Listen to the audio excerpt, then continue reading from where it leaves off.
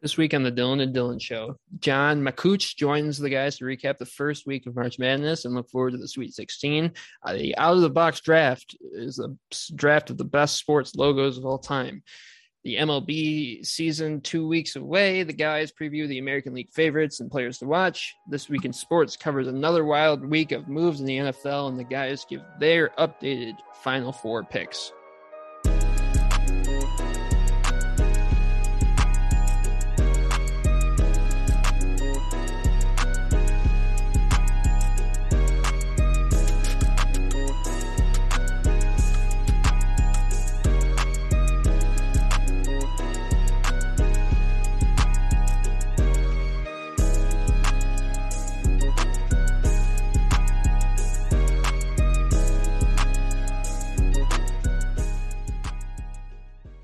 All right.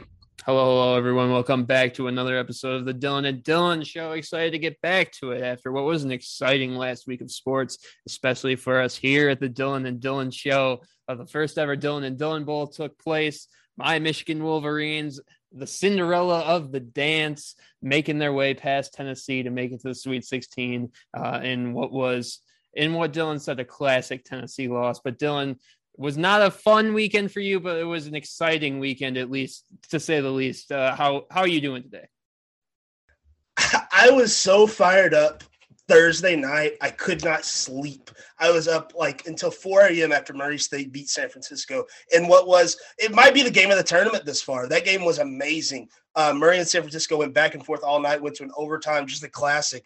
And I expected to be here today as Murray's in the Sweet 16, Tennessee's in the Sweet 16, and talking about how much of a crime it was that San Francisco got mashed up with Murray in the first round. But instead, all I can think about is how this went from March Madness to March Sadness for me.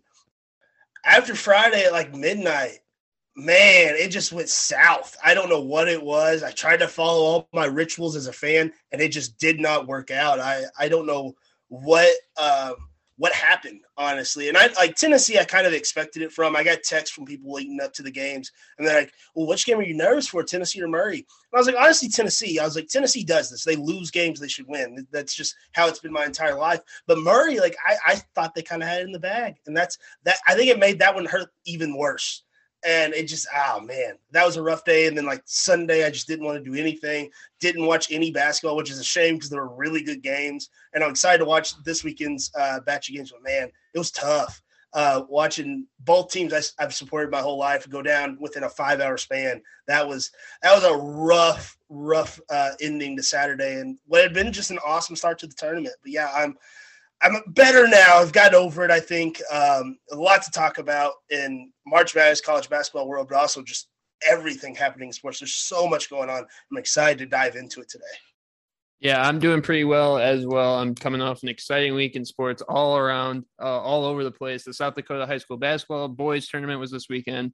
So that added to all the fun that March Madness was, obviously, with Michigan winning and doing what they did. It's just been a lot of fun. And then we've got all the fun, exciting news to get into in the NFL. So it was a fun week. I'm excited to get into it. A reminder to follow Tunnel Vision Sports wherever you listen to podcasts. That way you never miss an episode of any of our fine shows coming your way. And if you like what you hear, don't forget to throw us a rating and review. It really helps us out. First up, we are going to get right into the March Madness recap. Tunnel Vision Sports journalist John Makich is here to recap the last week's games and to look at the after effects of the first two rounds.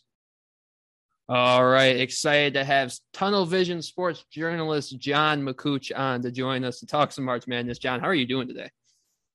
I'm doing really great, guys. It's a great time to be on the show. It's been a pleasure, but ready to get after it. Excited to have you on. It's been a fun week, and we're going to dive right into the March Madness stuff. We needed John along because we needed three hands on deck to cover all of the March Madness stuff that's going on. First, we'll talk about the upsets and obviously the biggest Cinderella story, the St. Peter's Peacocks. Dylan has probably not a great opinion of them after what they did to his Murray State Racers. But John, you also had an interesting, inside scoop on the coaching at St. Peter's and what's going on there. So what has been your overall reaction to what St. Peter's has done as the newest Cinderella story in the tournament? A lot of people are really surprised about this St. Peter's Peacocks team, But being able to follow as someone from Jersey, it's not as surprising as it is for the rest of the country, because all year long, this was a team that was really skilled, really physical, played really tough Jersey basketball. That's just, again, really physical stuff you would see in the Big East and the Big Ten. And they did that, and they really dominated the MAC. They did a great job in their conference, and they got a tough matchup in Kentucky. And Kentucky was a team that a lot of people really had going far. I had them in a bracket or two. But the Peacocks, they did what they did. Again, they really play a slower pace of basketball, and they like to dictate the game. And that's what a lot of great Cinderella teams do. They control the pace and they dictate what's going on. So this Peacocks team, again, coached by Shaheen Holloway, a former Seton Hall legend, who is now rumored in the Seton Hall job itself, especially after the success so far. We'll probably get into that in a bit. But Holloway has done a fantastic job so far. He's really taken this group of people that a lot of people wrote off maybe at the beginning of the season, and now has bred them into just a really great team chemistry-wise, and they just play well together. So this team has just done it all season long. They're really putting it together so far in these first two games. They've got potential to go even further. Yeah, it's been a shock to a lot of people. I said coming into it, when you're trying to pick an upset, you kind of want to look for those teams that have the historic ties to basketball. And other than Shaheen Holloway, I mean, St. Peter's, obviously it's been talked about how much they spend on basketball compared to Kentucky and even a team like Murray State. But it's been awesome to see. It's what you love about the magic of the tournament, is just finding out these new stories about these new teams that you haven't really been able to follow all year. Dylan, I can't let this conversation go by without getting your thoughts on the St. Peter's Peacocks.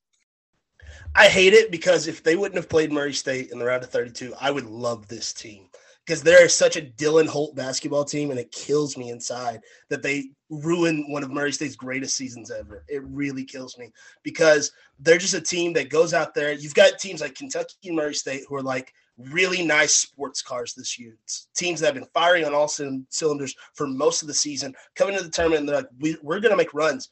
And St. Peter's is like, you know what? We're going to throw rocks at them, and we're going to see what happens. And that's what they did, and they just mucked everything up. That's something that I kept hearing on social media. The commentators would say they just muck things up. And I'm like, yeah, they do. And it's really, really frustrating, because it's like Casey Ndefo, if I can say his name, is an undersized big man who just had his way, it seemed, with guys like Oscar Shibwe and KJ Williams, who were both player of the years in their conferences. It blows my mind he was able to do that off hustle. And like John said, that Jersey style of basketball. I think people that aren't from the Northeast and know the area quite as well, it didn't quite hit you until you see it. And it's like, whoa, this is wild. Just that effort and the style of play is just so different. And it goes that way for all those guys on that team. Just they play so physical. And like, I thought Murray was a team that played physical all year, and it kind of made teams uncomfortable. And St. Peter's was like, all right, boys, we're going to teach you how to really play physical. And it showed. Both Kentucky and Murray, they kind of folded over and submitted into playing St. Peter's way, and it obviously led to St. Peter's being in the Sweet 16. And Holloway's a coach that's going to get a lot of money whenever they lose, if they lose. And it's good for him. And we've seen like Doug Edert got the NIL deal with Buffalo Wild Wings and Barstool Sports. It's just really cool stuff coming out of it, but I hate it. Shaheen Holloway getting all this noise. Just what are your thoughts on that Seton Hall job opening and any of the jobs that have opened since the first round of the tournament has gone through? Yeah, really just kind of to focus on the Seton Hall job. It's a smaller school in South Orange, New Jersey, but it's really like that St. Peter's Peacocks team that plays really physical. I mean, they had stars like Jared Rhoden, again, Miles Kale and Iko Biagu. They're all physical basketball players, even some of these guards down to the big men. Willard did a great job putting a team together, because Seton Hall, it's not Maryland, it's not Villanova in the Big East. They don't have the money or the resources, but to be able to put a team together that can only lose 9 games that one season, can win the Big East tournament. That doesn't happen at Seton Hall, except for the PJ Carlesimo days. And that was a while ago. And Willard came in to a program that was kind of on the downfall, pretty much on the downfall under Bobby Gonzalez. And he came in and he really it took a little bit of time. It took about 5 or 6 years to really get that going. But once Willard got those recruiting classes in, names like Shaheen Holloway was before that, obviously, but you had names like Isaiah Whitehead, who ended up making a really tough layup against Villanova to win the Big East tournament, really. And you had Desi Rodriguez, Kadeem Carrington, all the way down to this past season with Jared Rhoden. Obviously, a lot of people know Miles Powell, Jerry West Award winner. Willard brought all those guys in and was able to develop those guys. So he's going to be a really solid coach at Maryland. And I think the Terrapins are on a really great up track. They're coming off not a great year, but they're one of those programs that they can have a few down years and they'll get the recruits in. They had a lot of top 25 recruiting classes. They always stick around the top 50. Seton Hall, I believe their last recruiting class was in the mid-30s, and that's New Jersey. You don't see a lot of that in New Jersey unless maybe you're talking about Rutgers, not even them so far. Seton Hall's kind of come up as that top program. So Willard's done a great job. And for Seton Hall itself, Shaheen Holloway is the only coaching name that you've heard coming out as a candidate for that job. I mean, I've heard Chris Mack a few times, but those are all just to have a backup option. Shaheen Holloway at this point, especially around Pirate Land, it seems like it's already a done deal that Holloway's already signed the contract even during this tournament. So he's a really solid coach. I think he needs a few years of development as a coach. I mean, he's been coaching for a while, but this is the first time he's really had a tournament team to make a run. And Big East basketball is a lot different than MAC basketball. It's that similar style of physical play, but the recruiting is a lot harder. You have to go against Villanova, UConn, Creighton even twice a year, every single year. And Seton Hall just got Michigan and Texas in non-conference play this year and, took down both of them. But so that's going to be a tough adjustment for Holloway to make. But based on the job that he's done at St. Peter's, I mean, he just took down Kentucky and a really great Murray State team that probably was flying a bit under the radar. I'll give you that shout out over there. But Holloway, he can develop as a coach, and he's already shown tremendous progress. So it's almost destiny for him to come to Seton Hall. And even at a press conference when he left, or when he didn't leave Seton Hall during the press conference, but at the press conference, Willard even said, Holloway coming to this program will be one of the greatest things that happened in my life, Willard said. That's how highly people at Seton Hall think about Shaheen Holloway. I mean, he did a lot of great things for the school, and if he's hired, he's going to do a lot more great things. So for Pirate Land, if Holloway is the named coach, it's only up from there. Yeah, I've been high on Seton Hall all year since, as a Michigan fan, watching them take down Michigan at Michigan. That was an eye-opening thing to me for this year, and I knew that Willard was probably going to be on his way out, and I didn't realize the Maryland job was going to be open when Seton Hall took down Michigan at the time, but it made sense at the time. Bringing up Michigan, Shaheen Holloway seems so much like the Juwan Howard hire, just almost a more proven Juwan Howard. Is a guy that was great in the Seton Hall program, obviously, and then went on to be a great coach, and just he would fit so perfectly with that program, I feel like. Moving on back to the general March Madness stuff, we've got 4 double-digit seeds left. We've already talked about St. Peter's. Of those remaining 3, you've got Michigan, you've got Iowa State, you've got Miami. John and Dylan, both of you guys, whichever you think, of those 3 teams, who do you think has the best chance of making it to the Final Four? I would say Michigan off talent, but it's a real shame they have to play Villanova. And this could age very poorly. Michigan might beat them. Who knows? But I just think Villanova is just a machine. And I am a person from West Kentucky that has appreciated Big East basketball for a long time. And I think, that Michigan Magic, I think, is going to run out against Villanova, but I might just be salty because they beat Tennessee. I don't know. But Michigan has all the talent in the world. They have a very, very good team. Miami, Iowa State's interesting because the winner of that game is in the Elite Eight. And I had Iowa State in my Sweet 16 for some reason when I filled out a bracket. I don't know why, because I didn't know anything about this team. And right before the tournament started, I looked and I was like, oh my God, they're terrible. And then they've won these games. I'm like, okay, maybe they're not. And Miami with James Larranaga, you can't count them out. That's just a legendary coach. Miami's just scrappy, and they've been that way all year. I was really impressed with Miami. I think in January they played Duke and they beat them, and I was like, okay, I'm gonna pay attention to this Miami squad. But Charlie Moore's a good point guard. He's a veteran. He's played forever. I think Charlie Moore was playing college basketball in 2002. He's been around forever. That's either one of those teams are going to just be scrappy and hard to put out. But I don't know. I don't think any of the double digits are making it to next weekend. I could be wrong. I'm wrong quite a bit on this show. But it's going to be interesting to see. I think they're all scrappy and going to put up hard tests. But I think it's really going to come out to the teams at the top are really good this year. Yeah, I definitely agree. It's a really top-loaded front, but we have to pick one, obviously, to really go far. And you were pretty high on Miami. I'm pretty high on Iowa State. I do follow a bit of Big 12 as well. Isaiah Brockington is having a great season, 17 points a game, 6.8 rebounds a game. Like we've mentioned, these teams are really scrappy in these double-digit seed lines. Iowa State is no different. These Cyclones have won a lot of tough games this season. After a poor season the year before, they've really surged back and come back, and it's just a really great story to see. The reverse Oregon State, if you will. But for Iowa State, again, they're just a really scrappy team. They play that Big 12 basketball where their offense can really be a focus, but this team is a solid defensive team. They're just a decent all-around team. They've got tough wins against LSU and Wisconsin, and those aren't any kind of joke teams. That's a 6 and a 3. Miami does have that really impressive Auburn win. So this game, it's going to be a great one. You usually don't see that with the double-digit seed matchups, but these are two teams that have really fought to get here and have beaten better teams than the ones that they're going to play. So the Iowa State Cyclones, it's really a mix-up between that Miami team and Iowa State, but I think Iowa State just has more of that momentum. Miami's probably a better team on paper, but Iowa State just has that momentum and that it factor, and I think that they'll probably advance a bit.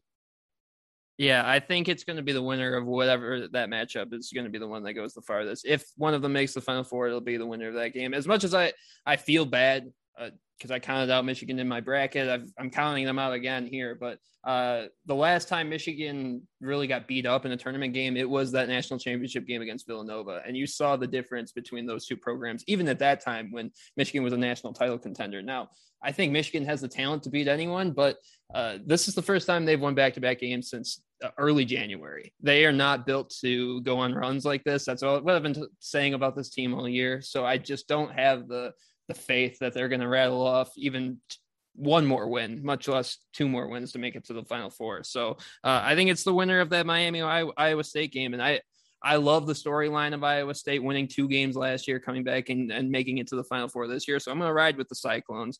I'll throw it to you guys. Open question. What is your favorite storyline of the tournament thus far? I'm going to go North Carolina. Based solely off the fact of we became North Carolina fans towards the end of the season, and it's really panned out. No one really talked about North Carolina for a majority of the year, and all of a sudden they beat Coach K in his last game at Cameron Indoor Arena, and it's gone crazy. It turns out North Carolina's just good at basketball. What a wild coincidence! The Tar Heels are good. Who would have thought? And last week we sat here and we're like, they're gonna beat Baylor. We were like, it's happening, and it happened. That was one of the I was sitting down watching that game, and I was like, oh, my God, that's awesome. Yeah, that's right. North Carolina is good. And, of course, Baylor almost made us look really stupid. But the Tar Heels are good. Armando Bacot is awesome. I really, really think North Carolina's got a shot and just doing something really amazing, making a Final Four in a year that they were kind of counted out, which would be really, really neat. And, obviously, the North Carolina thing is more kind of the Dylan and Dylan show storyline, but the Coach K storyline is just awesome. It's I was thinking about this the other day, going back to my childhood watching wrestling. It reminds me of in 2008 when Ric Flair was the next time I lose, I'm retiring. And it came all the way down to WrestleMania, and he lost to Shawn Michaels. I'm like, that's kind of what Coach K's in right now. He's going to get that. There's the famous video of Shawn Michaels saying, I love you, and then kicking Ric Flair in the head and pinning him 1, 2, 3. Ric Flair's career's over. I'm like, that's going to happen to Coach K because I don't think Duke's winning at all. And that moment of whatever coach, whatever team puts Coach K away is going to be awesome. Because I like this Duke team, which is rare because I usually don't like Duke teams at all. I like Paulo Banchero, but I think they're going to get put away, and it's going to be something special. The internet's going to melt down. It's going to be the end of a legendary career, one of the great coaches to ever coach the round ball college version, which is really, really exciting. Yeah, the Coach K storyline, the UNC rivalry is always a classic. No matter what context it's in, both teams could be horrendous, and it'll still be one of the best headlines. But I'm going to stick with the Big East here. This Providence Friar team that was written off, even as a 4 seed. Nate Watson, Noah Horkwood, Jared Bynum have been stars in this Big East play. A lot of doubters, a lot of people going against them. South Dakota State somehow becoming one of the most popular upset picks we've seen in a while, and that all getting blown up in many brackets' face, including some of my own. But this Providence team, to make the Sweet 16 after all the doubt that they face, for Coach Ed Cooley to come into a press conference against a 13 seed and feel like that they're underdogs constantly, that underdog mentality can get you really far in the tournament. They got a tough matchup against Kansas, but this Friar team has dealt with it all, winning that first Big East regular season title. And just Ed Cooley has done such a great job with that team, bringing in these players, making them stay as long as they have, and building a program that if he's able to stay there for a much longer time, they're going to win a lot of games and go a lot farther and really get a lot of high seed placements and really be the next kind of dog to Villanova. If this trend continues. They had some games canceled in the beginning of the season. They didn't get to play as many games as Villanova did and all that. But all that noise, if they can go out and beat Kansas and maybe get to the Final Four even, all of that will just be shut down. And the Friars, they just have to keep the underdog mentality, and they're really underdogs this time. But for them to go out and just win these games that normally on paper, if you just looked at it, they'd be favorited to win those games by far. But the doubt for Providence continued. A lot of people didn't think that they could make it as far as they did. So I think that storyline's been pretty great. It's yet to be finished, obviously, but that's a great one to see. Also, that St. Peter's storyline is awesome. That was going to be my pick, but we definitely already talked about that one. So I'll stick with those Providence Friars. It's just such a great story to see an unnecessary underdog get as far as they have. Yeah, absolutely. Providence was looked down upon for sure. And that's part of my biggest storyline is just the struggles of the Big Ten and the SEC, which were the big dogs of the conferences coming into the tournament. Obviously, the Big Ten had 9 teams selected, and me and Dylan talked about it all year. SEC basketball was back. Well, I'm looking at it right now. Arkansas is the only team that made it to the Sweet 16 out of the SEC, and I don't think either of us really thought that Arkansas was leading the pack down in the SEC this year. So tough to see that conference kind of get blown out of the water in the tournament, but it's 2 years in a row for the Big Ten now, where we have been the conference that's been the most selected, and it's Michigan and Purdue, again, at the end of the day, only getting it to the final weekend. Those Big Ten teams like Illinois and Indiana just cannot get past that first weekend. And at some point, it's got to start affecting that. We talked about it last week, me and Dylan, where we thought this was the worst seeded bracket of all time. I think it shows when the most selected conference only gets 2 of their teams into the Sweet 16. You had 9 of the 68 teams and you could only get 2 of those teams. So it's tough to watch. I mean, I hate to bag on a conference that I think is a good conference, but teams didn't show out again this year. So I think both of those conferences need to look inward in terms of their basketball and figure out what they have going on. John, before we let you go, me and Dylan are going to get into our Final Fours later in the show, but we wanted to get your Final Four, your updated Final Four, and your new favorite for the national championship. That Final Four is always a tough one to pick, but I'm going to have to put Kansas in there. I know I talked a lot about Providence. I think that Providence's run does indeed end here at this point. They're a great team. They've had a lot of great moments this season. It's just interesting. You know what? I'm feeling bold over here. While I'd probably have to go with UCLA, let's go with the St. Peter's Peacocks, because this Cinderella run is not yet over. I think that they defeat Purdue, and they would have a matchup with UNC or UCLA. I think those are also 2 teams that this team could beat, especially with the run that they've had of the Magic. I know that it's probably all going to blow up in my face, and St. Peter's probably going to lose to Purdue because that's just how this works. But we haven't had a Cinderella run. I mean, we had Loyola Chicago a little while ago, but this St. Peter's team just feels different, and they can definitely get into that Final Four spot. I don't know if Duke's going to beat Texas Tech. I don't think that that's really going to happen. I'm going to put Gonzaga over there in the Final Four as well and have Arizona on the other side. They've been phenomenal. And I'm going to stick with that favorite Arizona to go ahead and win the national championship, because that team, not only are they scrappy, they have an elite style of offense that they've dominated every team really that they've been able to play, only 3 losses, and they have a decent matchup. If they're able to if Michigan's able to upset Villanova, they'll have to match up with them. And I think we all know what would happen in that game. Sorry about that, Dylan, but it just has to happen. So I'm going to stick with Arizona as a national champion. You got St. Peter's, you have Gonzaga, and you have Kansas as well as Arizona over there. Or I said St. Pete. Yeah, St. Peter's. I did say St. Peter's. Yeah. No worries, and no worries about that. Michigan and Arizona already played this year, and I think we lost by like 25 points. So I'm not no worries on that one. John, thank you so much for joining us. We'll be sure to have you on again soon. Have a good one, my man. All right, thanks, guys. All right. Thanks again to John for sitting down with us. Really appreciate it. It is time for the out of the box draft. There are plenty of examples of great logos around the world, but sports gives us logos with an extra special meaning. And it is time for us to do the best logos draft. It's kind of overdue, if you ask me, because I have some strong opinions on what the best logos in and all of sports are. So I'm excited for this one. Dylan did not have a coin, so I've got the coin ready to go for us today. And I will get us into it here. Dylan, what do you select? Heads. I always go heads. Probably didn't even need to ask you. That is tails. I'm not sure. We were talking about it before. I don't know what is on that picture. So if anyone knows what the Lowell, Massachusetts picture is for the 2019 quarter, we'll figure that out. But it is tails. I will give you the first pick. I think I would rather have the second and third picks, so you can go for it. That's fair. When I thought of this, I text Dylan when Vanderbilt unveiled their new logo, and I was like, that's trash. I like to take a lot of time to trash on Vanderbilt for a lot of different reasons, but they could have done a lot better. They unveiled a new logo, and honestly, the Star V logo was not bad. It felt like they should have just kept it. It was a decent logo. Like, it's not something anyone's going to write home about, but they're also not going to be like, oh, this is trash. Their new one's not good. And it's a shame because there's so much you can do with a V. Like, look at Villanova. Villanova's got a strong logo. There's things you can do, and Vanderbilt just decided to get really boring, which is unfortunate. So I'm excited to talk about this. My first pick is something I had to go with because almost every week on the show, I wear this hat that I have on right now. It's the purple Arizona Diamondbacks hat. The purple and teal Arizona Diamondbacks logo is top tier. I absolutely love it. I remember growing up watching baseball, the Diamondbacks were like red and the ugly colors that they are now. Then they weren't wearing the purple and teal. And I remember I saw like an old video and I was like, whoa, what's up with that? That's cool.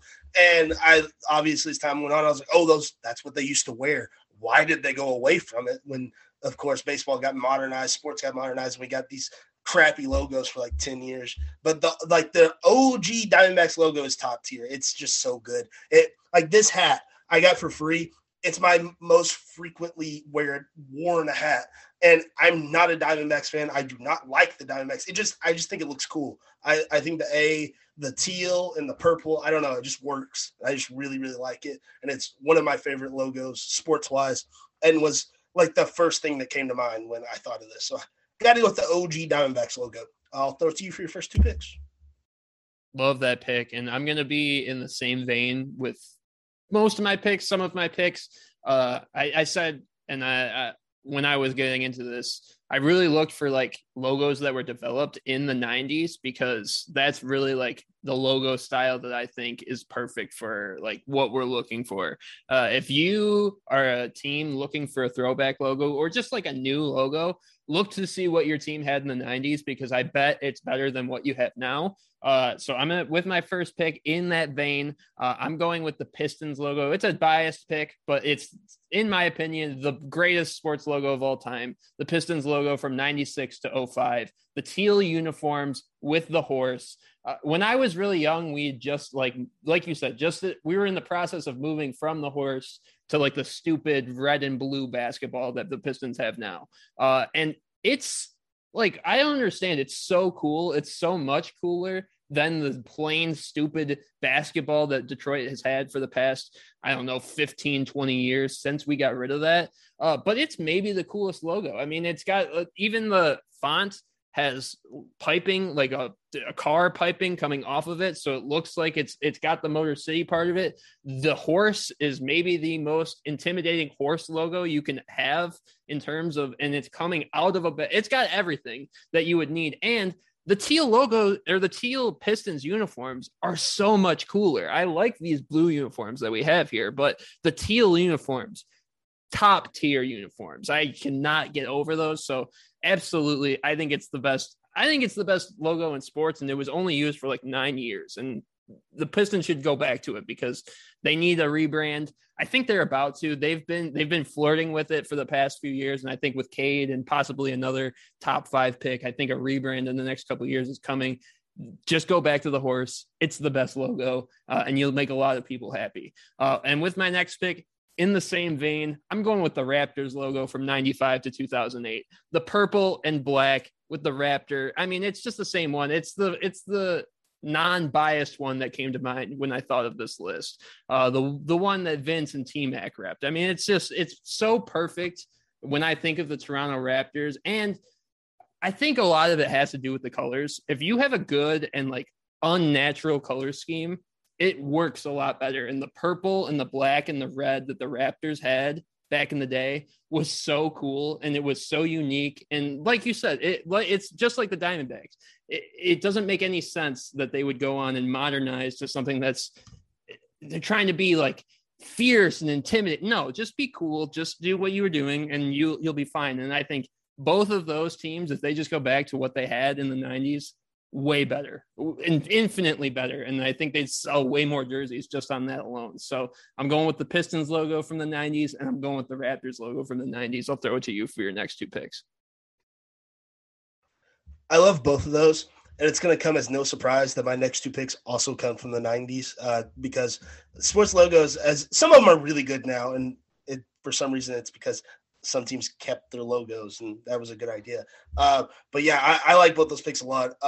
My next 2 picks are going to be very biased, and I do not care. For my first one, guy right here, the old school Tennessee Titans, or as most people would know, the Houston Oilers, the oil rig logo. It's just so nice. I love it so much. I remember growing up, every once in a while, the Titans would break out the throwback AFL jerseys, and Chris Johnson and Vince Young would be wearing those light blue jerseys with the light blue helmets with the oil rig on them. It just looks so good. And like, I get the Titans in the football, you don't want to be pretty on the field. You want to be tough. Like the Titans now, they've got the two-tone blue, the navy blue, dark helmets. It's like, who cares? Get the oil rig out there. It's cool. It takes them back to your roots. It just, especially a team in Tennessee, like that's not, no one in Tennessee is like, I want this team to be so modern and tough on the field with their uniform. They just want to see a cool uniform, and that's a cool uniform with a cool logo. And it pains me that it's kind of caught in limbo because people in Houston think it should belong to the Texans franchise. The Oilers and the Titans are the same franchise. That is the Titans' history. Anytime I see something with the Oilers logo on it, I'm like, I'm going to pull out my wallet and buy that because I need that in my closet. I need it in my wardrobe. It's just, it looks so sharp. It catches your eye. And there's a reason why if you go to Nissan Stadium, you see a lot of Oilers jerseys because they're just better than the Titans jerseys. They just look better. That logo, like I like the flaming T logo. I think it looks cool. It's grown on me as the years have gone by, but the oil rig's just so much better. It's cool. It's classic. It's just stood the test of time, which is really impressive because it's very simple. And like last year when I went to the Titans Colts game, they gave away flags and I was like, this is really cool. I'm really happy I have this now. And I flashed it on the screen.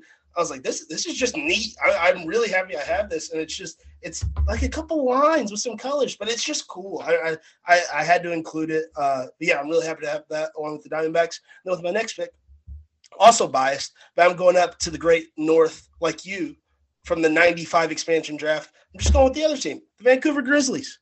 That logo is top tier. Like, I think it's better than the Oilers. The Oilers are just super biased. The Grizzlies is right up there with the Diamondbacks. That teal, and then the just having a grizzly bear. That's like the Raptors. Like, it's not like it's a fierce logo, but it's just cool. That Grizzlies fierce and cool. Like, it gets both factors. There's a reason why the highest selling Ja jersey is the teal old school Vancouver jersey. It's just so cool. You get that jersey, you get the color scheme of the teal and the red and the black and the white and all of it. It just all looks so good together. There's no reason why the Grizzlies don't use that. I don't get it. It just, like, it's the same with the Titans, like the two-tone blue with the light blue and the navy, like whatever. Like, it's modern. And the same with the new Grizzly Bear logo. It's modern, whatever. Just bring it back to just change Vancouver to Memphis. Have the colors be teal, black, and red, and go crazy. Like, if they did that, like they made a ton of money when they made the throwback jerseys. If they made those their permanent jerseys, I don't think they would just never have them in stock because people just keep buying them. Like I'm going to a Grizzlies game soon, and I was like, I want to buy a shirt. And I was like, I don't like any other merchandise except for like the Mitchell and Ness because of that old school Grizzlies logo. And that's a problem. If you've got that good logo, go after it, use it. So yeah, the Vancouver Grizzlies logo was a no-brainer. The Oilers logo, no-brainer. Obviously, going with the Diamondbacks. I'll throw it to you for your last 2 picks. I think what we're understanding from this is that teams just need to bring teal back as a team color because 3 of our logos have been teal. The Pistons teal, the Diamondbacks teal, the Grizzlies teal. Teal is a slept-on color that every team just ran away from after the 90s, and they just have to bring it back. I agree. For my last 2 picks, I got one bias, but I'll save that for last. For the first one, I had to go college football, and there's just so many iconic college football logos, but to pick just one, it's got to be the U. Almost simply for the fact that more people know Miami by the U and the logo than they know it by Miami. And if you're being technical, almost any team in Division I could use the U as their logo because they're all universities. But at this point, it would be copying because we all know who the actual U is. It's Miami, and that's what makes the U so iconic in its own. It's so perfect. It's so sleek. It's really the only logo because Michigan is so just like perfect too, but it's the only logo I've ever been really jealous of because it's like, that's perfect. It's got the orange, it's got the green. It's just the U. It's so simple. You can make it with your hands. It's perfect. I think the U had to be on this list.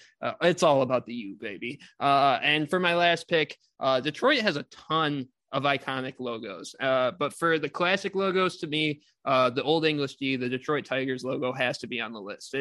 Nothing beats the clean look of the Old English D. It's got kind of like that same factor that the New York Yankees logo has, where if you wear it on a cap and you're around, you know what that is. There's plenty of D teams out there, but the Old English D, that's Detroit. And it's become kind of a sticking point to Detroit fans of like changing the D, the little lines within the Old English D, making it a little simpler. People go nuts. People go crazy if you change it even slightly. But that's what makes a logo like that. When you've got a classic logo like that and your fans just know it, that even the slightest change makes people go crazy. That's when you know you've got an iconic logo.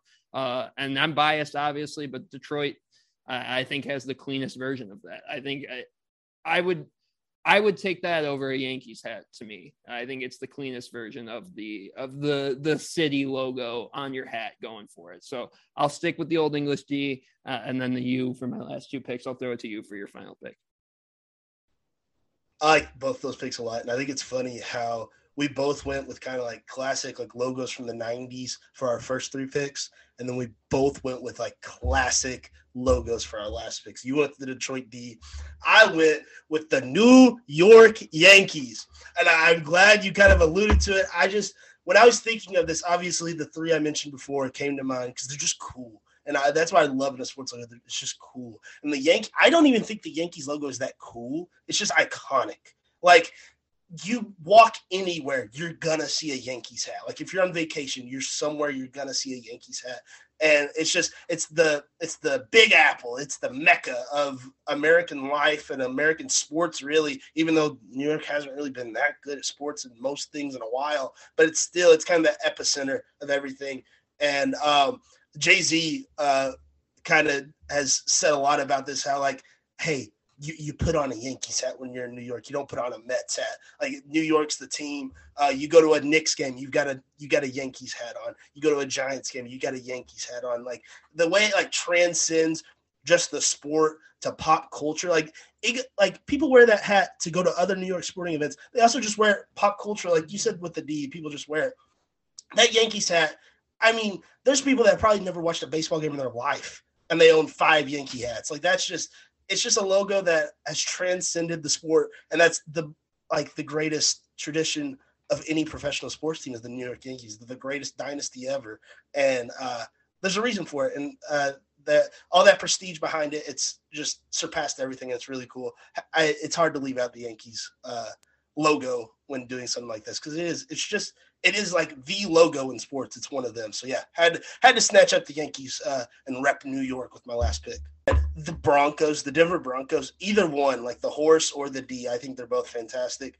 The St. Louis Cardinals were an alternate, and I probably should have went them over the Yankees, but I think the Yankees is better than the Cardinals. The old Murray State logo. For some reason, Murray State does not use this, and you can't find it anywhere. I've got it on a sweater somewhere, but it's like a horse flexing. And I'm not saying like just some normal horse. I'm talking like, imagine like Brock Lesnar as a horse flexing in a sweater. And it just says Murray State across the chest, and there's like smoke coming out of its nostrils. And it's just the most like badass logo you've ever seen. And they just stopped using it.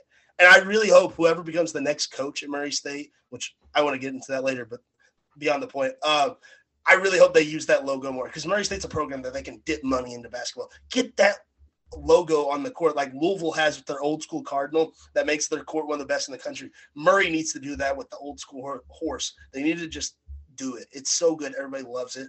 And then all of Tennessee's like alternate logos are good, but they're not great. And I just wanted to say that. It's something that I've always noticed. I'm like, I don't love them. Like they've got Vols spelled out with the star circle. It's cool, but it's not great. The Power T's iconic, but it's just because it's college and all the logos are they're pretty like, they're not super unique. They're just kind of letters, but with the prestige behind it makes them so great. And kind of like the U's different in that sense where like you got the green and the orange, and it's got the swagger of Miami, which makes it different than other, like Michigan. It's the block in Tennessee's the block T. Like it's nothing crazy. It's just like the meaning behind it that makes it cool, which kind of falls in line with like the Detroit D and the Yankees. But yeah, I think that's all the alternates I have. Yeah.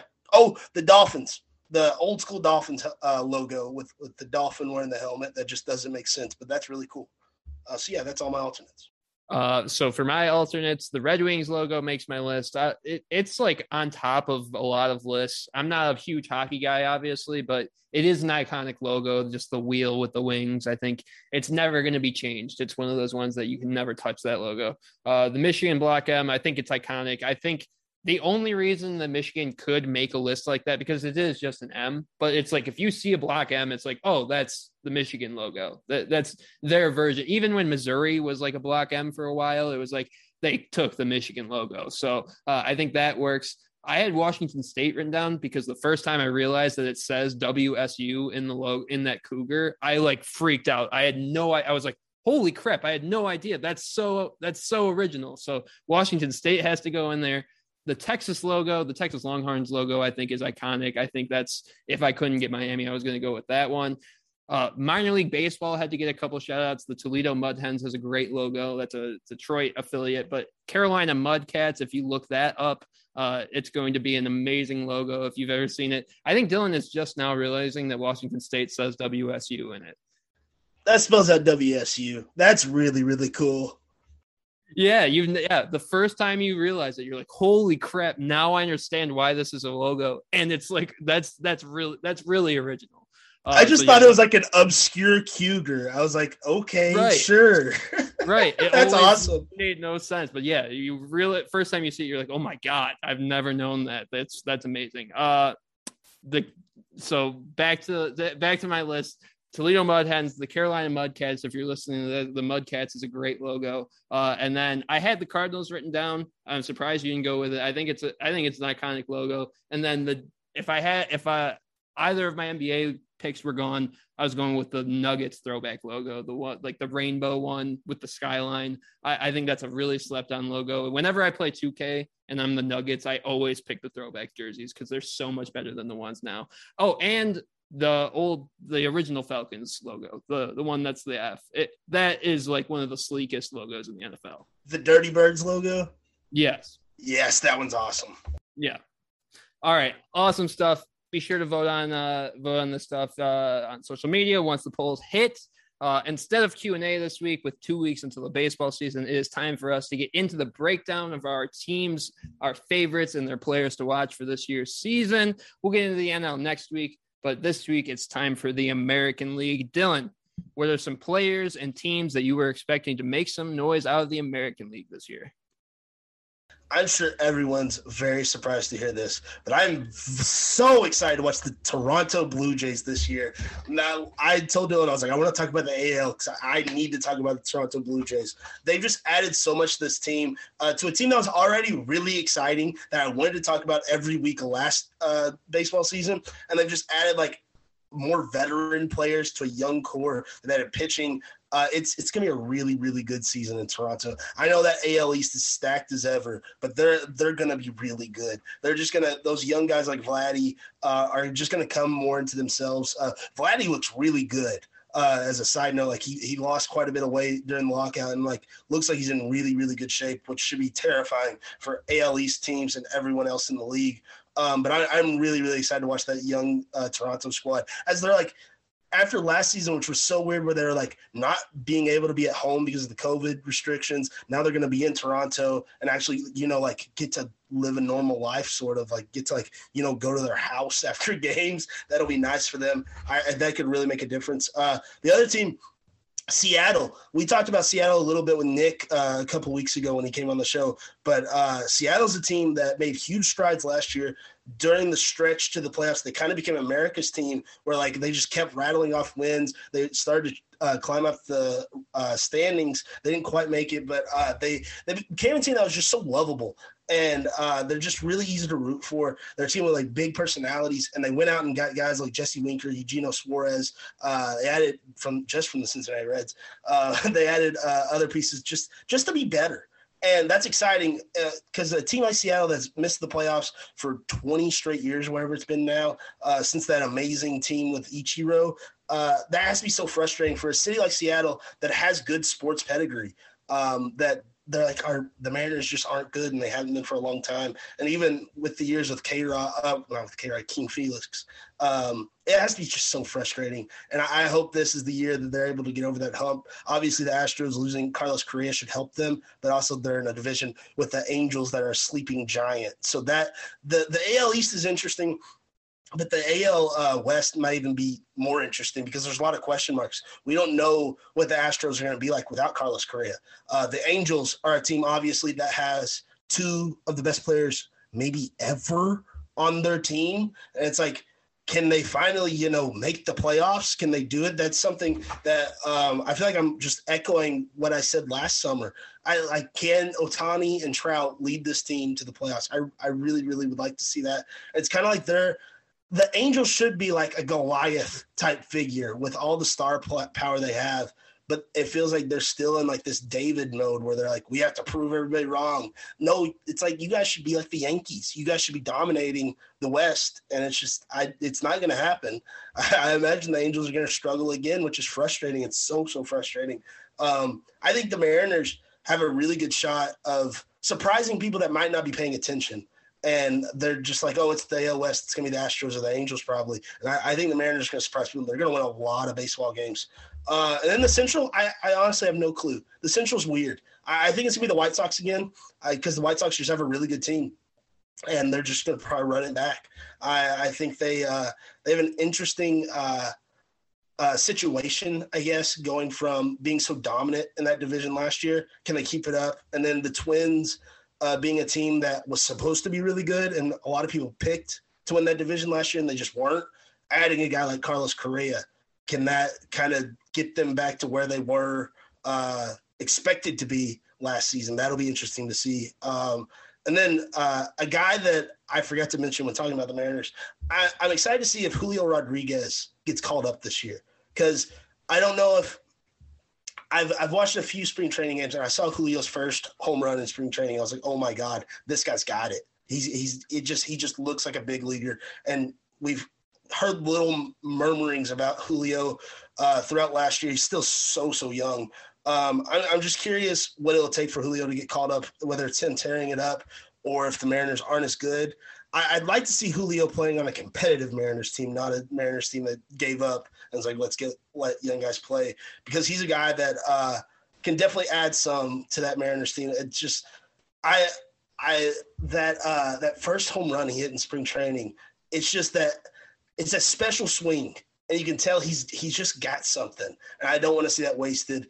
And like I've just said over and over, this Mariners team seems like they have something special or could have something special right in front of them. And if they can have a guy like Julio Rodriguez that could be a superstar, man, they got to capitalize on this. This could be a really, really special year in Seattle when the MLB is in a weird spot where you've got a couple super teams, and then Seattle could kind of be the Mighty Mouse trying to face everyone. That could be really exciting, and you could get a superstar, a very, very young superstar, maybe in the form of Julio Rodriguez. I'm really, really excited to see if that could come in fruition. But yeah, there's a lot of exciting stuff in the AL, and the AL is definitely not the league I keep up with the most, but these are just some of the things that have like really caught my eye. And obviously the Blue Jays and Mariners, I'm like almost like calling myself Blue Jays and Mariners a fan of those teams at this point because they're just so much fun. And it's fun to keep up with them because they're like, unlike the Cardinals, who are the most boring team in the world, they actually do things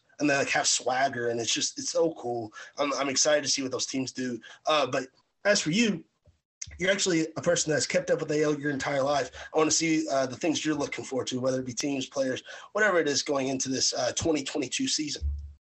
Yeah, so I'll break down my picks for the divisions first. In the Central, my bias pick, I like the Tigers a lot this year. I've talked about how much I think this is the year that the Tigers make that step forward. Three big reasons. I think Casey Mize and Tariq Skubal are going to be the best 1-2 punch in the division. I think those young guys, we saw what they could be last year. Skubal got roughed up a little bit, but Mize really started to find his own last year. He was in the Rookie of the Year race. I think both of those guys are going to end up being the best two pitchers in the AL Central this year. Spencer Torkelson and Riley Green should be ready to go. And hopefully if they play the entire season, I think they could be the best two rookies, not just in the division, but in baseball in general. I know that's saying a lot. I think Julio Rodriguez is going to be up. There's some pitchers, Shane Baz in Tampa, that's going to have a contention for that. But if Torkelson and Green are as advertised, they're going to be very, very good and a very big piece of the next step that the Tigers make.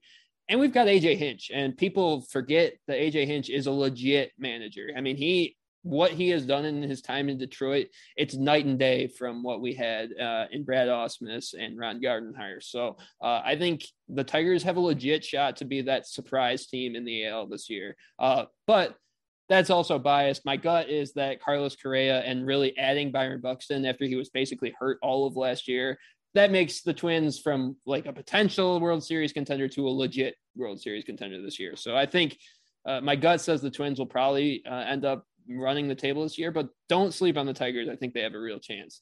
For the East, I mean, the East is a very tight division. I think it might be the tightest it's ever been this year, but I still think it's the Rays division to lose, especially with the way that Wander Franco looked in his rookie season last year, the way that Shane Baz is making his way up. I think he's going to be a full-time starter in Tampa this year. So they are going to be just as good, if not better than they were last year. And that's, I know the Red Sox got better with Trevor Story. I know the Yankees are getting better with the guys that they're signing too, but I think the Rays are just so consistent and they always are around. Doesn't matter who the Red Sox have had. Doesn't matter who the Yankees have had.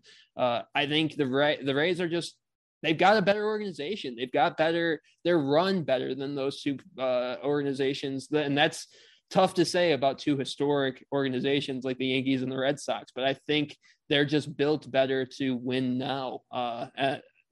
As much as the Yankees have done, they're still basically the same team. They're still managed by Aaron Boone. They've still got Rizzo at first base. They really didn't make the moves that they wanted to. They just made moves that they kind of had to. So I still think it's the Rays division to lose, but the Red Sox are probably a close two. And then obviously don't sleep on the Blue Jays. They're much of the same team. Obviously losing Marcus Semien hurts, but it's going to be a really good team. And that's what makes that division so fun. It's like four really, really good teams. All of those teams, if you told me they're making a World Series run this year, I'd be like, okay, that kind of makes sense. That really does make sense. The opposite of that is the AL West. I think that's probably the weakest division, maybe in baseball this year. And this is probably going to come back to bite me, but I do think it's going to be the Angels' years finally. I think you bring Trout back, you get him a full year next to Shohei. You've got basically the two best players in baseball and maybe two historic players. When we look back at this era of baseball, we might only remember Shohei and Mike Trout because of how historically good they were. And they're on the same team, and it's been a very bad team in their time there. But I do think it's finally going to be their year. And if you don't know about the AL, you don't know how stacked the rest of that lineup is, because they've got Trout, Shohei, Jared Walsh, Anthony Rendon, Joe Adell is going to be a star. Brandon Marsh is going to be a star. I mean, they are going to be really, really good. But as always, it just comes down to, what is that pitching staff going to look like? And obviously, Shohei makes it really good. You arguably have the best pitcher in the league. And you added Syndergaard. I think that's going to really make that 1-2 combo up top really good. It just is what happens after those two. And I do think the good thing they have going for them is their two top prospects are both starting pitchers in Reed Detmers and Sam Bachman. And if those guys can make the steps that the Angels need them to make, if they're actually serviceable arms that can make major league appearances this year, maybe even be on the roster for most of the year, then the ALS should be theirs to keep. Otherwise, I mean, the ALS is up for grabs regardless with the way that Houston has shaped up. So I think it's LA's year.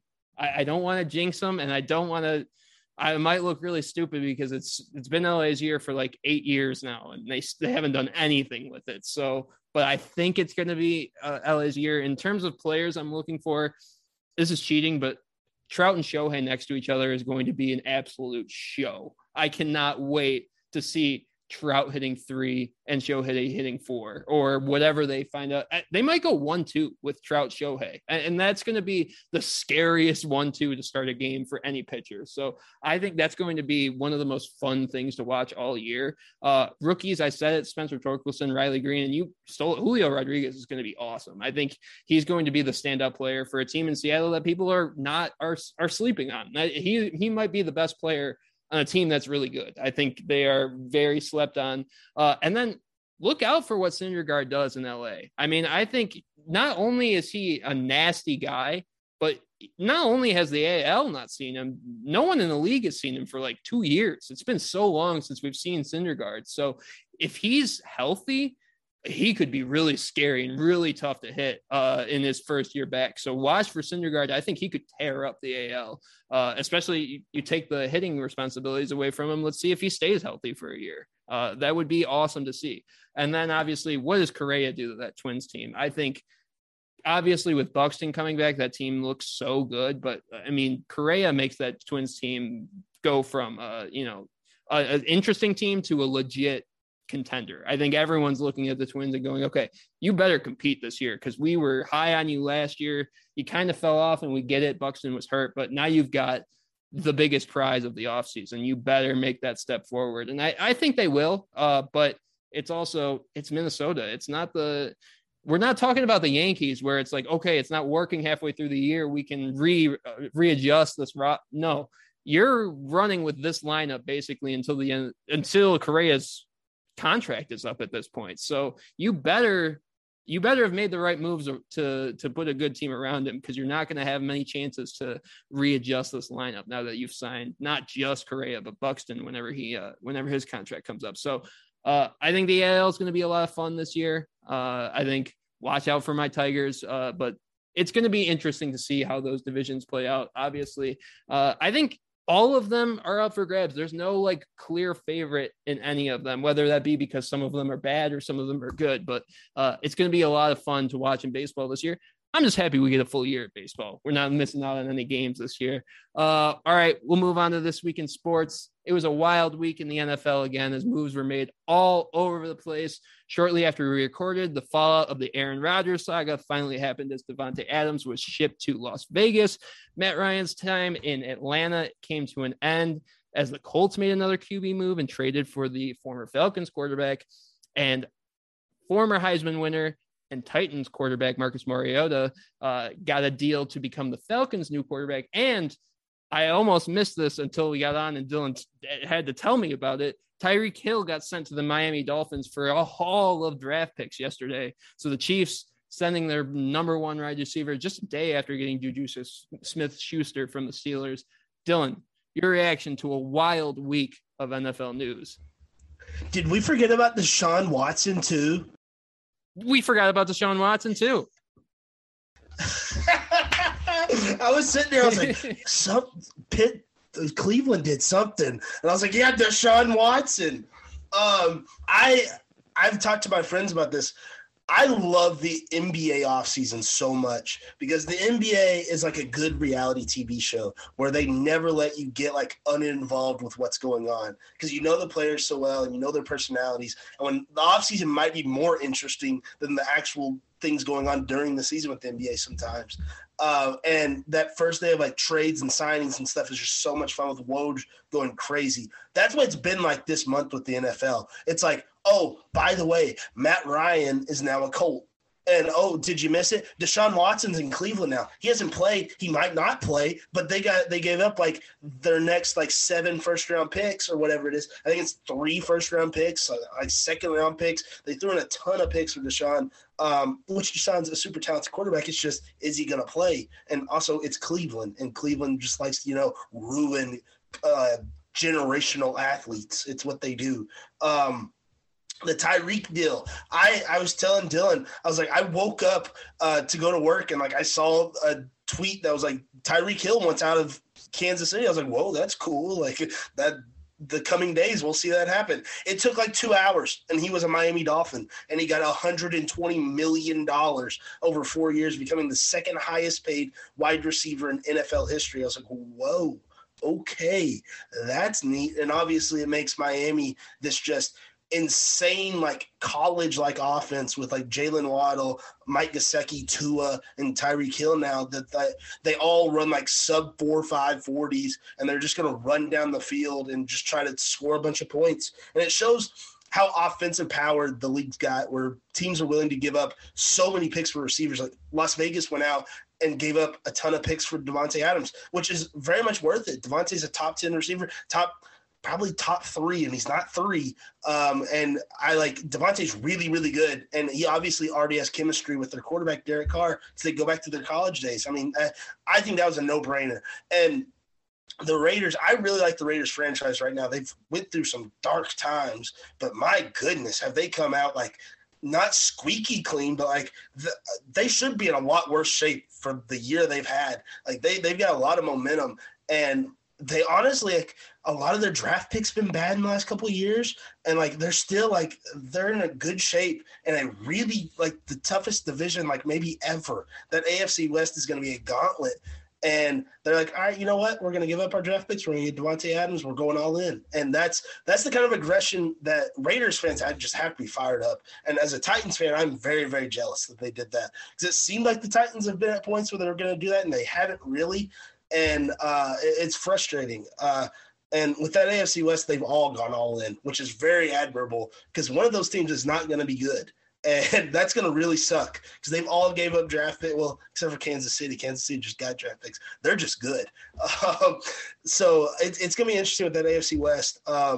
Matt Ryan obviously is, well, Marcus Mariota, obviously, personal ties to me. But Matt Ryan coming into the AFC South, I don't know. Matt Ryan, he doesn't really scare me in Indianapolis, which this very well in September, this could make me look dumb when Matt Ryan comes out and throws like 500 yards in his first game as a Colt.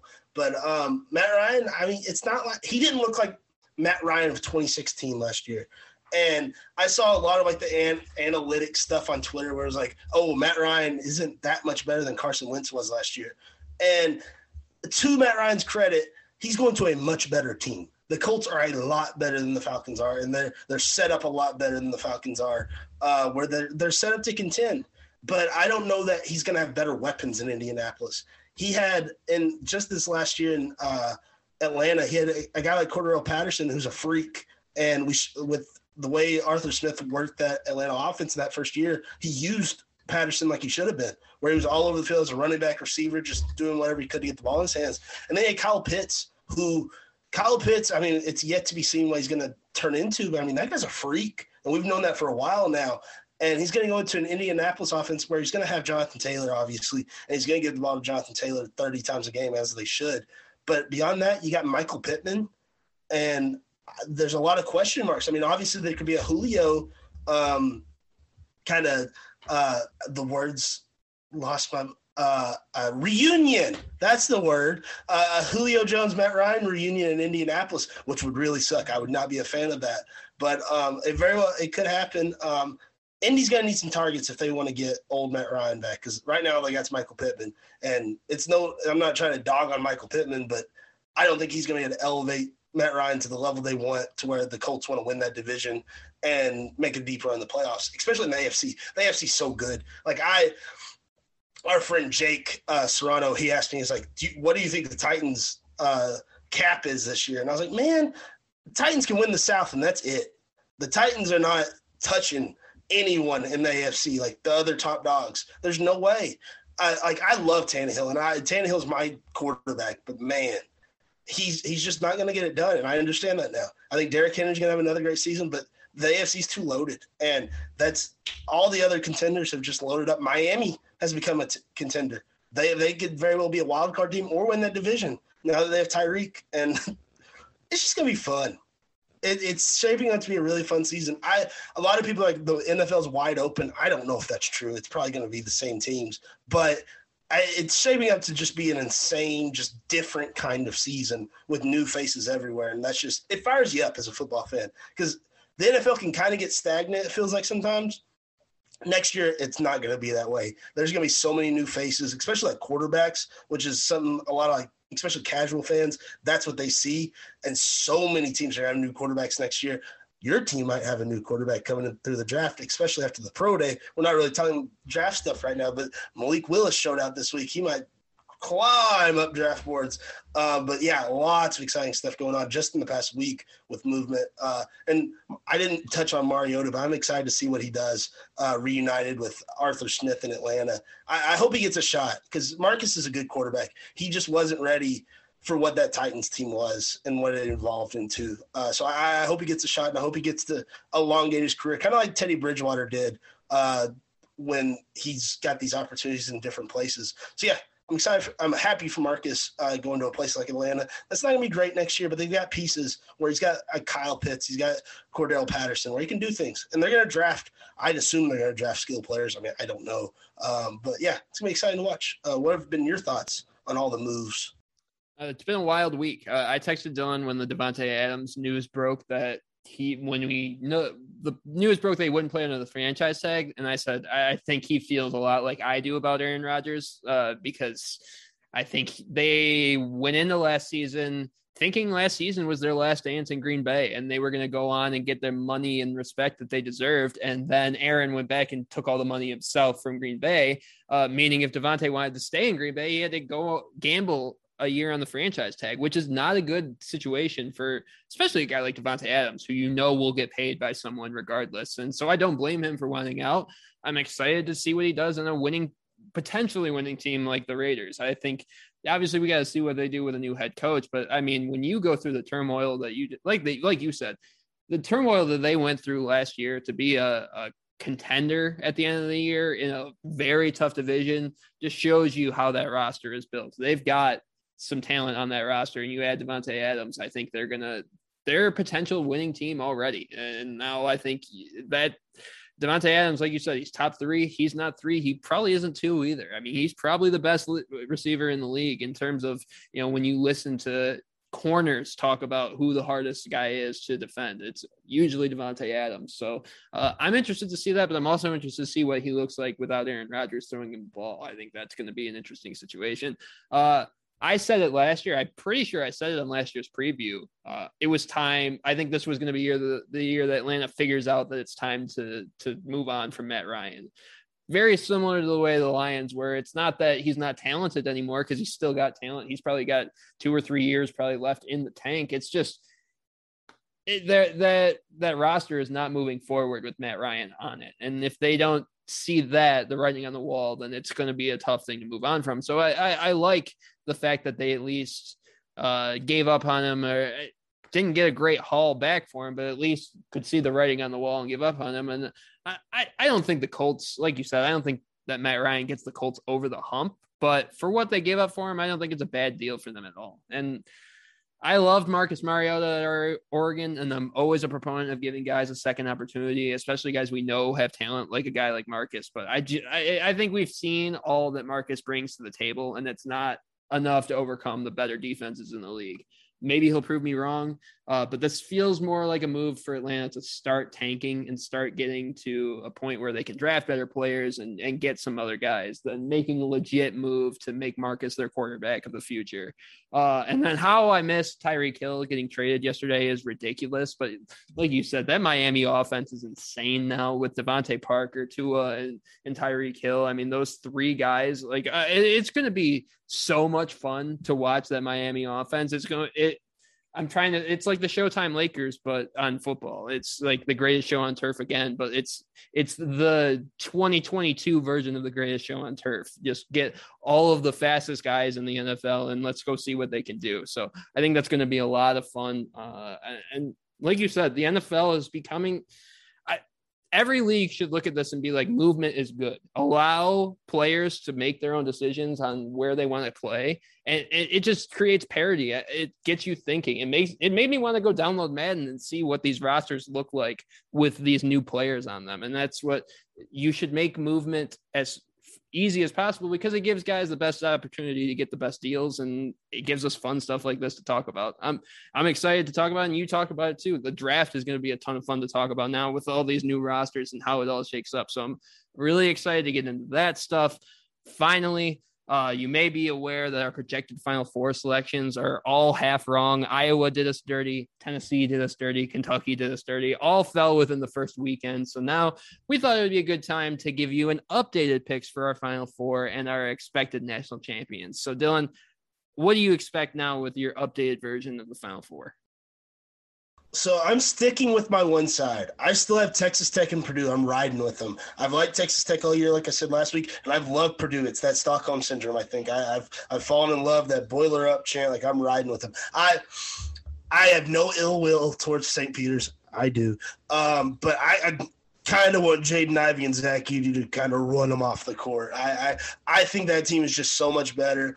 And I do have ill will towards St. Peter's. I don't want Purdue's run this year to get ended by St. Peter's. I think they've had their run. Purdue is a national championship type team, and I would really like to see them there. As for my picks that have changed, I'm in on Arizona. I was out on them. Guess what, Arizona? You got the kiss of death now because I like you now. So watch for Arizona get beat this weekend. And then the U. Why not? I like to get crazy with my predictions. I'm going with the U. That they beat the insert any words you want to say out of Auburn. They just absolutely took them to the woodshed. It was really, really impressive. I had taken note of Auburn early on this year, and I expected them to be a team playing this weekend and into next weekend. And Miami said, nah, we got Charlie Moore and James Larinaga, and we're going to make a run. And I think Miami's going to beat Iowa State and use that momentum to get to the Final Four. Unfortunately, the run will end in the Final Four when they play that Arizona team that is awesome. I think Arizona's going to go to the national championship where they're going to play Purdue.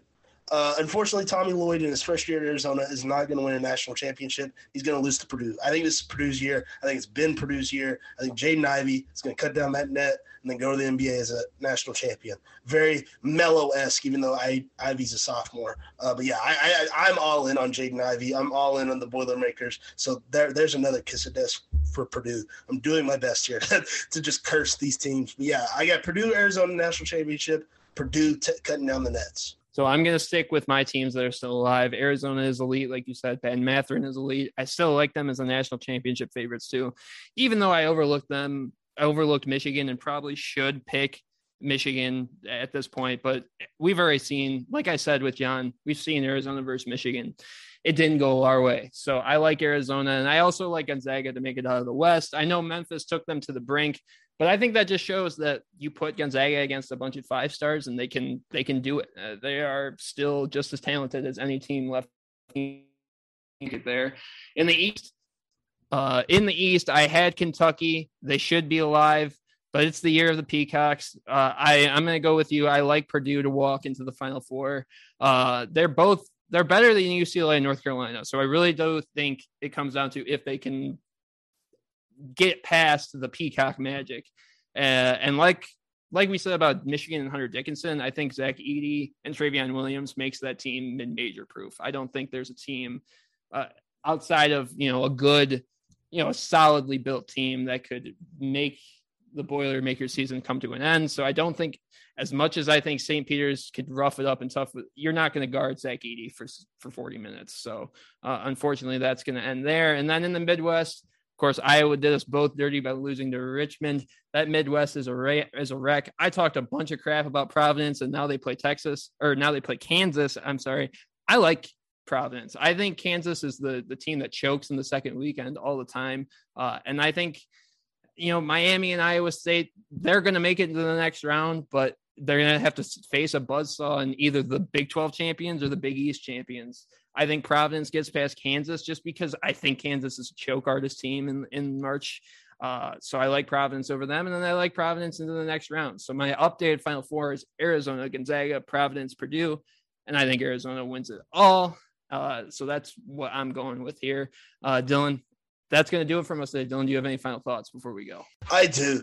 I have to dive into some Murray State stuff because I'm very frustrated. Murray State obviously lost on Saturday to St. Peter's, ending this magical season that I've talked about a lot this year. I just want to congratulate Matt McMahon accepted the LSU job on Monday, which is awesome. He got paid big time. But Murray State is very much at a crossroads, and I'm really, really interested to see how it plays out. Because like Tevin Brown today announced he's entering the NBA draft, signing an agent. KJ Williams entering the NBA draft. Juice Hill, the point guard, might be transferring. There's a lot of roads this could go. Ways this could go. And I'm just very, very intrigued. Murray is a place or a team that, or a program, anyway you want to describe it, that has hired within so many times, going from Billy Kennedy going to Texas A&M, hiring Steve Prohm, who then went to Iowa State, and then hiring Matt McMahon, who's now gone to LSU. And I don't know, this search feels different because other times Murray's hired a coach so quickly, and now I don't know, it's taken longer than expected. So maybe an outside guy coming in, and it's a lot of things turning. It's exciting. There's just a new time in Murray State with them going to the Missouri Valley. Maybe an outside person coming in to take over. It's gonna be really, really interesting. I'm excited for it. It's going to be cool to see. But I was really disappointed. The magical season that was 31-3 come to an end. The 21 game winning streak. It was so much fun to cover and so much fun to watch. But yeah, it turned into March sadness for a little while for me, but I'm back to my enthusiasm's back up. I'm very, very excited for this weekend of games. I'm excited to watch our North Carolina Tar Heels. I hope their run continues against the UCLA Magic, and then maybe Purdue, or God forbid the Peacocks. That it's going to be really fun to watch. And then next week, we're going to be a week away from baseball, and the Final Four is going to be that weekend. So a lot of fun stuff coming up. And also, I almost forgot, I got to talk college football for a second. Tennessee got a 5-star quarterback this week. Nico Iamaleava. I think I said that right. God bless you, Nico. And if I said it wrong, please come on the Dylan and Dylan show and tell me. He's a 5-star quarterback. He's considered the number 7 player in the country by 24/7 Sports. He's a freak. He's awesome. And it's a program-changing recruit. I said that in my article on tvsportsmag.com. It's Tennessee's first 5-star quarterback since 2002. It's a really big deal, and Josh Heupel's going into his second year. It's big time, and I cannot wait to talk about Nico for years to come on the Dylan and Dylan show because he looks like he's legit, and I'm very, very excited for it. But, yeah, that was really, really cool to see that. It was a guy that had become tight with the Tennessee staff and the community in Knoxville, and he decided, you know what, I'm going to pull the trigger. It's what a lot of elite quarterbacks do. They like to get out of the way and start recruiting other guys to come play with them. So, yeah, Tennessee's finally maybe got their guy, which is really cool. Get another year Hendon Hooker, and then it's Nico time in Knoxville, and I'm so daggone excited. That was really nice coming out of the weekend that was March sadness for me. But, yeah, fun show. Looking forward to all the fun stuff that's going to be happening next week. And also, hey, new logo. Who dis? Yeah, absolutely. I hope you guys let us know on social media what you think about our new logo. It should be debuted here with this show, but that's going to do it from us here at the Dylan and Dylan Show. Here's where you can find us. You can find the show on Twitter and Instagram at Dylan Dylan Show. You can find Tunnel Vision Sports on Instagram at Tunnel Vision Sports _, on TikTok and Twitter at _TV Sports, on Facebook and LinkedIn at Tunnel Vision Sports, and on the web at tvsportsmag.com. Thank you so much for listening. Have a great week, and we will see you all next time. See you later.